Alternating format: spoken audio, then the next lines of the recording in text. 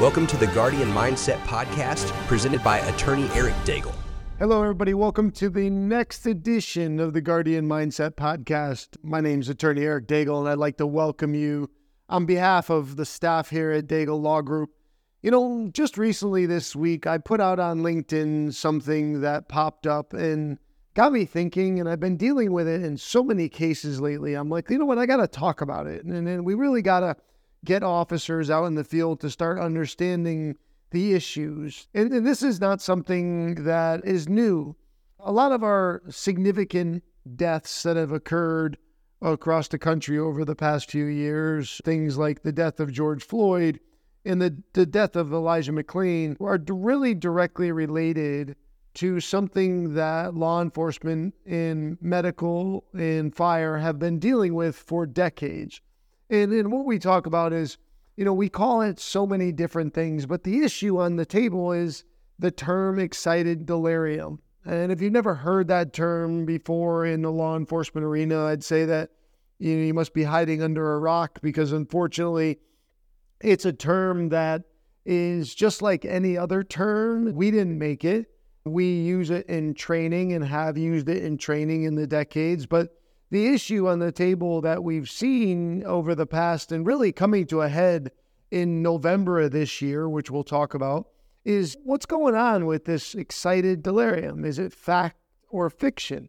When we talk about the term excited delirium, please, I'm going to be very clear. I'm not a medical expert in any sense of the word whatsoever. I'm only going to review so much information that's out there right now about the agitation and the history of what was initially known as sudden death, right? And so we got to just start defining a few things. What is sudden death? Sudden death is where a cardiorespiratory system collapses and it occurs within 24 hours of the onset of symptoms. And then there's sudden in-custody death, which is identified by Dr. John Peters from the Institute for the Prevention of In-Custody Death, IPICD. Great training programs to the point where, you know, this is decades worth of research and information. Dr. Peters defines as unexpected cardiac deaths of individuals who were in stable medical conditions less than 24 hours previously with no evidence of a non-cardiac cause. Well, what's the concern? Let's be honest. The individuals that you're dealing with on the street, there are individuals who are under the influence of drugs and alcohol in crisis situation and having psychotic episodes. How do we know? Well, we've been training officers for decades to understand and identify them. And that's really what we're going to focus on here, which is, be directly honest with you, I don't care what they call it. That's people way beyond us. But what we can't deny is that there are incidents where people who are under the influence of cocaine, methamphetamine, and some form of crisis and acidosis, that once they interact with law enforcement, they go into a crisis situation. And what we know of our training in a very basic concept is that for well over a century, medical experts have used various terms to describe this condition. And the condition is one in which we witness subjects experience a disturbed state of mind. They could have anger and violent behavior, fear and panic, elevated body temperature, hypothermia, usually coupled with excessive sweating, and then a sudden pause in behavior during which the subject stops struggling, and a sudden respiratory arrest, which often leads to death. Now listen, I've been in this arena for 30 years from the start of law enforcement, and for 25 of them, we've been dealing with the fact that when you deal with individuals, we've learned in our training, when you deal with individuals who appear to be under the influence, could be suffering from medical or psychological issues, are in a disturbed state of mind, are showing areas such as anger, violent behavior, fear, panic, high intensity to lights, and to objects, and things that we're going to talk about here, that what we've known is that it is going to put us on notice. And that's the point here. They can argue about the topic all they want. But for you as a law enforcement officer, as a correction officer, it doesn't change our training. It doesn't change the fact that we have to be able to be trained to recognize that there is an issue and to recognize situations in which we need to get paramedics on scene.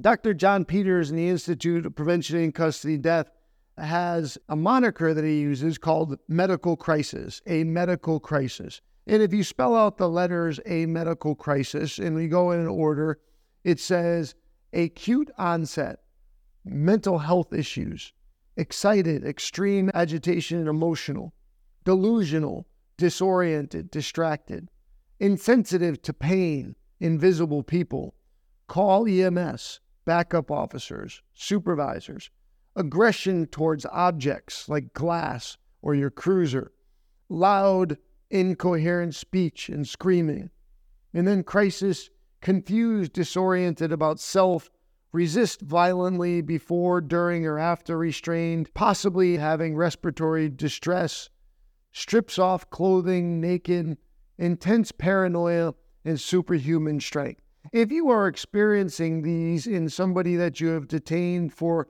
a criminal and or non-criminal application, then you have been trained, hopefully, to recognize the aspect of this individual is in crisis and there is a need for medical attention. Well, what brought this to my attention this week was an article that was written by an attorney, David Givot, G-I-V-O-T, on January 8th, where they reviewed the takeaways from the conviction of the Aurora Fire Rescue paramedics in the death of Elijah McLean. And the title of the article is called "The EMS System Failed McLean and the Justice System Failed the Paramedics." And the aspect here which became important is the aspect that the individual officers, the paramedics involved in this incident, they were criminally arrested and charged and convicted for their involvement in the death of Elijah McLean. They were found guilty of criminal negligent homicide in the death of Elijah McLean. In the key part here is that it really looked at the fact of something that many of our training classes have dealt with in the use of force arena, which is criminalization of human factors. And here we're not talking about the actions of the officers. We're talking about the actions of the paramedics on scene for providing ketamine to Elijah McLean, and the application here of the fact that their action, their perception, they decided to go with providing ketamine, and as a result of that, they took on a negligent homicidal application to it. This brought a lot of challenges because one thing is pretty clear. Law enforcement in its general is pretty used to the fact of being challenged for our actions and our decision-making in custody situations that result in death. But what becomes more relevant here is that, you don't often see that in the paramedic application. And so as I was dealing with this and dealing with it in a couple other cases, I dove into the fact of, well, let's deal with understanding what excited delirium was in its concepts and how the industry is moving away from what they have termed as a controversial term. And the reason why it's defined as a controversial term is because the medical industry has decided that this term is being used as an excuse. And I'm gonna give you the evidence of this, just because this is not a soapbox for me to take on the medical industry, but to say we should be concerned.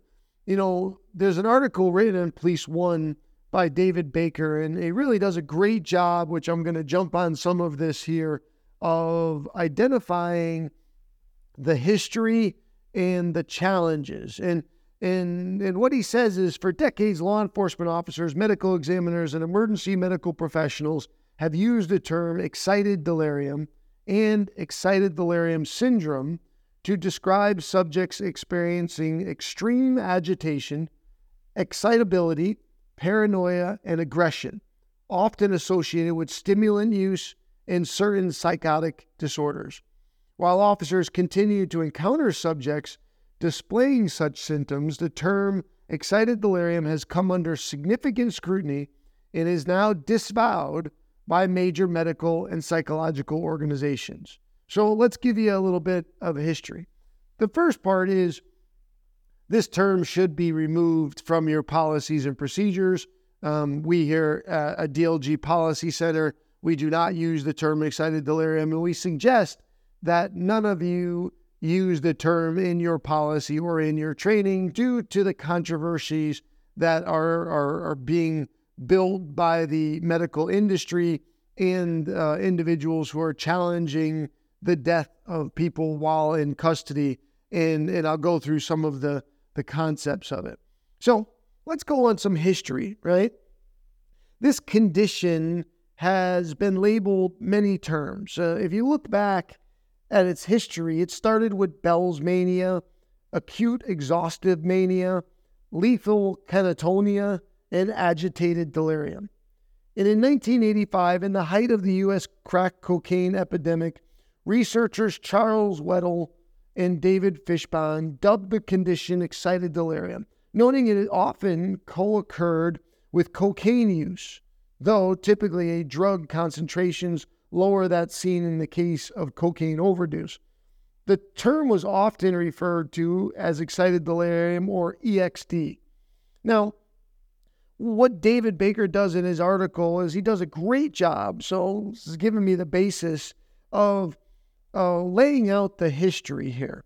So let's start with the Western Journal of Emergency Medicine and noted that the excited delirium and agitated delirium describes a subject exhibiting agitation, aggression, acute distress, and sudden death, often in a pre-hospital care setting. The report pointed out that about 2/3 of excited delirium victims die at the scene or during transport by paramedics or police. Citing the founders, the report noted that those who died without contact with the police were often discovered in a bathroom after apparent attempts to cool their body temperature using wet towels and ice trays. Now, For Science has also written a few articles on this, and in one of their articles that you can find online, labeled as excited delirium, identifies that this delirium or this symptom can be caused by a number of different medical conditions. Internal body temperature getting higher in the way that we've learned it in the law enforcement realm is that the body internally cooks, and that there's kind of like a electric breaker in your body. And that is, once the body temperature gets to a point of somewhere around 107, my understanding, that your body shuts itself down for the purpose of hoping to cool it off. Now, think about this for a second. You have an individual who is having this aggression, this chaotic state, in crisis. You then are taking him into custody. You're wrestling with him. Multiple officers are attempting to restrain and detain this individual. What do you think's happening to the body temperature? What do you think's happening to the process? Now, I get it. You have to attempt to restrain the individual, even if it's for the purpose of bringing medical on the scene. Oftentimes, medical and fire will not respond to the scene unless they have a clear path for treatment purposes. We know that people with diabetes, at least what the For Science article talked about, low blood sugar, may also exhibit sudden changes of mood, confusion, and bursts of energy. Head injuries, delirium treatments, and thyroid storm are also things that are very similar to excited delirium. Everything from the 1985 era till about 2000s into 2010, Officers have been taught to recognize and respond to excited delirium as part of an academy and post-academy training. Over the years, this guidance has changed. Early tactics often vary dramatically from agency to agency, as David identifies, as understanding of the risks of certain restraint positions become more widespread. We know that guidance evolved a fair avoiding of a prolonged struggle whenever possible, and when a calm and deliberate approach proves ineffective, the use of other restraints and control techniques as opposed to plain compliance measures is preferred. The number one thing that we're going to look at here and that I want you to take away from this, and I'll go into this in a little more detail in a minute, is that the most important guidance that we can give you in the area of dealing someone in this chaotic event is that the officers need to recognize these subjects as experiencing a medical emergency and call medical as quickly as possible. Get medical to the scene. So, where's the problem begin? Well, here's the history that David did such a good job of laying out. According to a 2002 report prepared by Physicians for Human Rights, PHR, multiple studies have suggested that the diagnosis of excited delirium may have been used to justify excessive force by law enforcement. And he quotes custody deaths in Texas, which showed that 17% of 289 cases were identified as excited delirium, and also a similar study in Florida where 85 deaths were blamed for this condition over a period of 10 years. After extensive review of the literature and consulting with experts, the Physicians for Human Rights concluded that the term excited delirium cannot be disentangled from its racist and unscientific origins. That's a quote. For example, in a 2021 article in the Virginia Law Review revealed that 166 in-custody deaths across the country, Black subjects made up over 43% of those with excited delirium, listed as the possible cause of death. The percentage rose from 56% when Black and Hispanic subjects were combined. And that's quoting from a 2021 Virginia Law Review article. The turning point, as you can imagine, came from the 2020 death of George Floyd.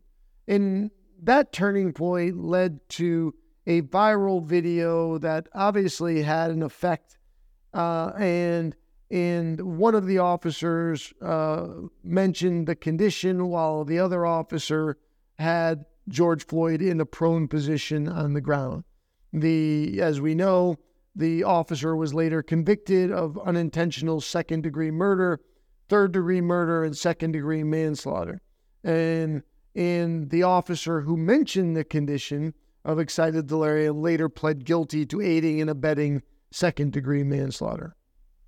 As a result of this, the APA, or the American Psychiatrists Association, revisited their positioning on the use of excited delirium. And in December of 2020, the IPA made the following official statement on the use of the term. It is the position of the American Psychiatric Association that acute medical conditions, including delirium, always require an appropriate medical response. Therefore, it's the position of the APA that, 1, the term excited delirium is too non-specific to meaningfully describe and convey information about a person. Excited delirium should not be used until a clear set of diagnostic criteria are validated. Number 2, an investigation should be undertaken of cases labeled with excited delirium to identify how the term is being used and whether consistent criteria are being applied and whether it has any validity as a medical syndrome. And number 3, there's more to number 2, but I'll just go to number 3. All jurisdictions should develop, implement, and routinely update evidence-based protocols for the administration of ketamine and other sedating medications in emergency medical contexts outside the hospital. These protocols should allow use of these medications only for treatment purposes in medically appropriate situations and should explicitly bar their use to achieve incapacitation solely for law enforcement purposes. Well, so let's get right to the issue, right? In part of their analysis is that the DSM-5, which we all know is the Diagnostic and Statistical Manual for Mental Disorders, does not list excited delirium as an actual psychological condition. Well, half a year later, in June of 2021, as David points out, the American Medical Association put out its own press release, stating that the organization's position regarding the term, a policy adopted by physicians, residents, and medical students at the American Medical Association, opposes excited delirium as a medical diagnosis and warns against the use of any pharmaceutical intervention solely for a law enforcement purpose without legitimate medical reasons. And they go one step further, and I think this was very interesting. The new policy addresses reports that show a pattern of using the term excited delirium and pharmaceutical interventions, such as ketamine, as justification for excessive police force, disproportionately cited in cases where Black men die in law enforcement custody. Well, this is what we're dealing with, right? This is the history, and they're being very specific to the fact that, I'm a simple guy, and I'm interpreting this to mean that the term excited delirium is being used as an excuse for excessive police force that is disproportionately used on Black men who die in law enforcement custody. I think that's kind of concerning, but you have to know that. As part of its statement, the American Medical Association recommended that all law enforcement and EMS responders be trained in de-escalation techniques and the appropriate use of pharmacological intervention for agitated individuals in out-of-hospital settings. It is the AMA's view that subjects who are clearly experiencing mental health emergencies should be attended to by medical and behavioral professionals, not law enforcement. Okay, that's great, but how do we get them there? The medical is not being dispatched to the guy in the middle of the street waving a bat or an object. The dispatch is being, police are being dispatched. And while they may arrive on scene and quickly recognize based on their training, and that's the importance of this training, that this individual is in crisis, the individual has to be, contact is made with the individual and some restraint or application is applied for the purposes of contacting medical. I think they're clearly not taking into consideration the fact that how do you get them to medical? It's just not automatic. It's not like, hey, take a number. The ambulance is coming. We got to find a way to bridge the gap. I mean, the tire has to hit the road here, and they have to recognize that involvement of law enforcement with individuals in crisis becomes more challenging. In March of 2023, the National Association of Medical Examiners made its position clear on the topic. And as David put in the article, in a statement on its website, the organization said, quote, although the term excited delirium or excited delirium syndrome have been used by forensic pathologists as a cause of death in the past, these terms are not endorsed by name or recognized in renewed classifications of the WHO, ICD-10, or the DSM-5. The next month, April of 2023, the American College of Emergency Physicians reversed its position on the term excited delirium to bring it in line with the APA and the AMA. They disavowed the use of the term in clinical settings, and the ACEP continues to use the terms hyperactive delirium and hyperactive delirium syndrome with severe agitation.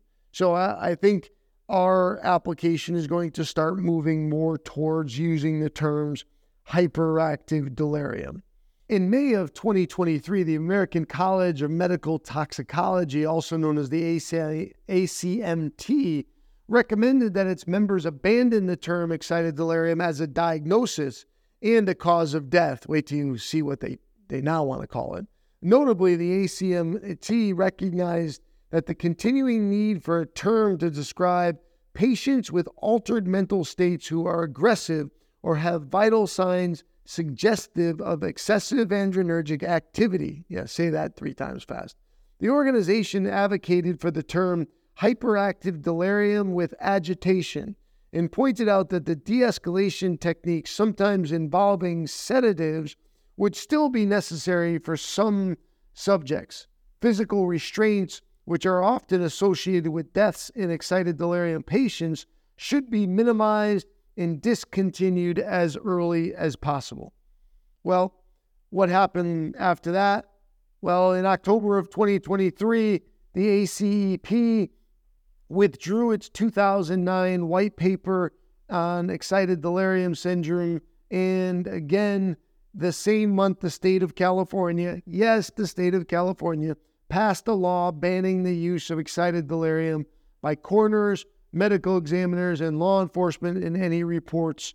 That law, known as AB 360, specifies that excited delirium is not recognized as a valid medical condition or cause of death in evidence that a person experiencing excited delirium is inadmissible in any civil action. The law also made a point of banning alternative terms such as hyperactive delirium, agitated delirium, and exhaustive mania.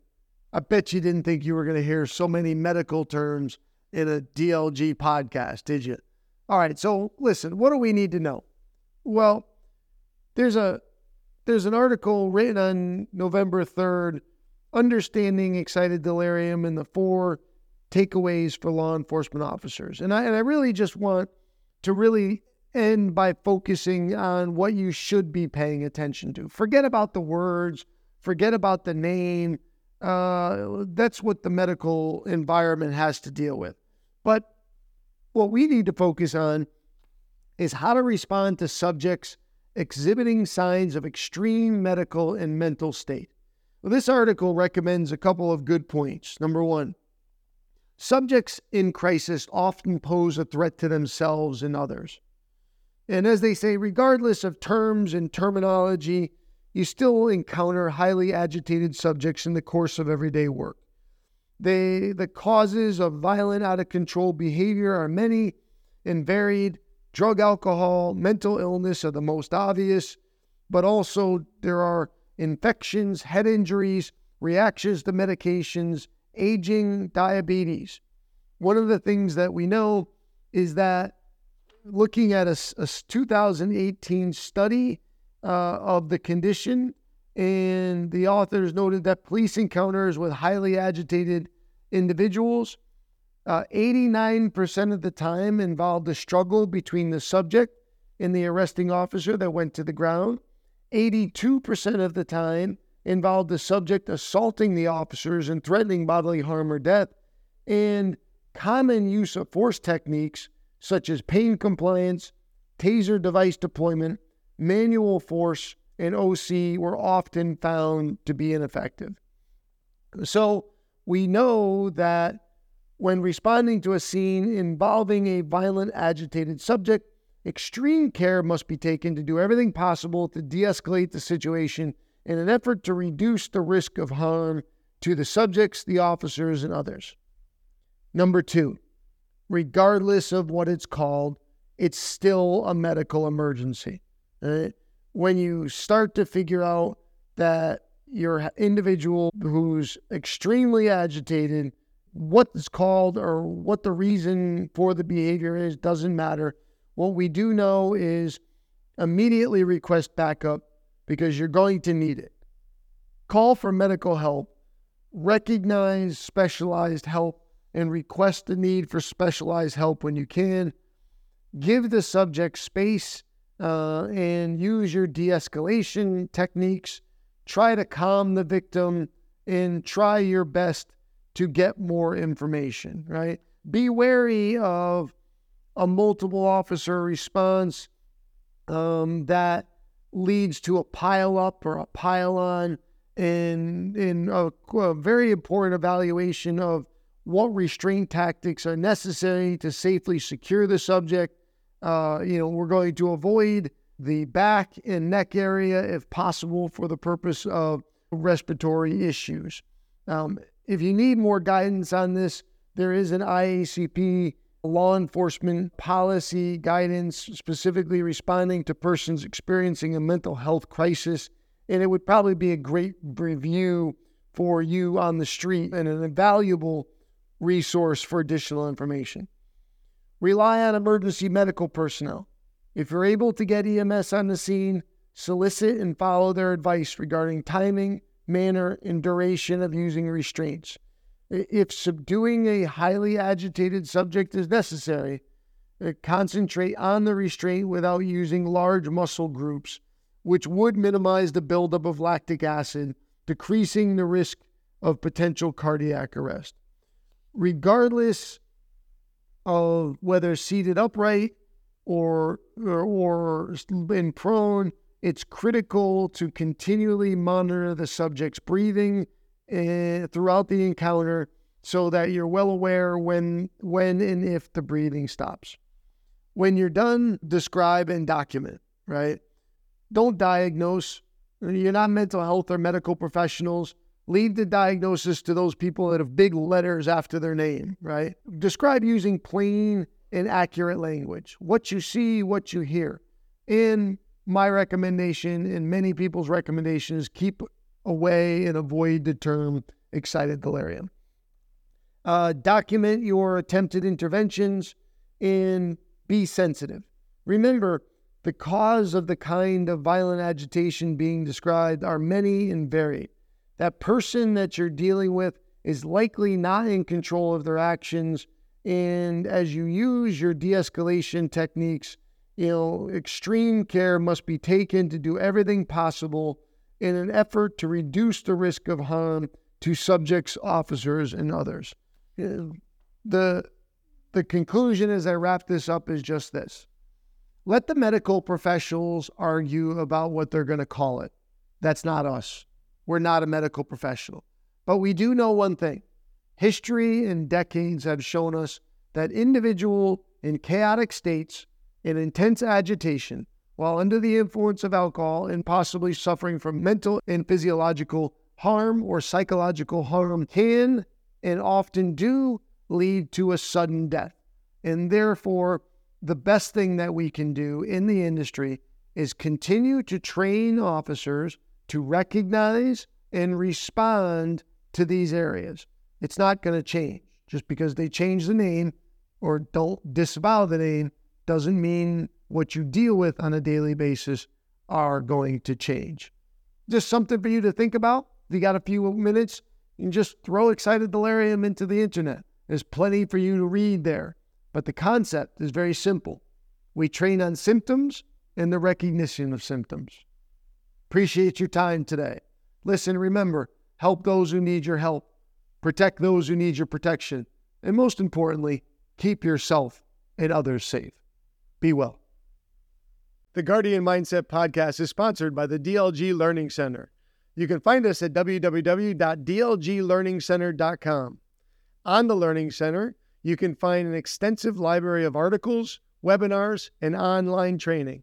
Listen, if you find the podcast informative, I'd recommend checking out our weekly Path of the Guardian video training and our monthly supervisory continuing education program.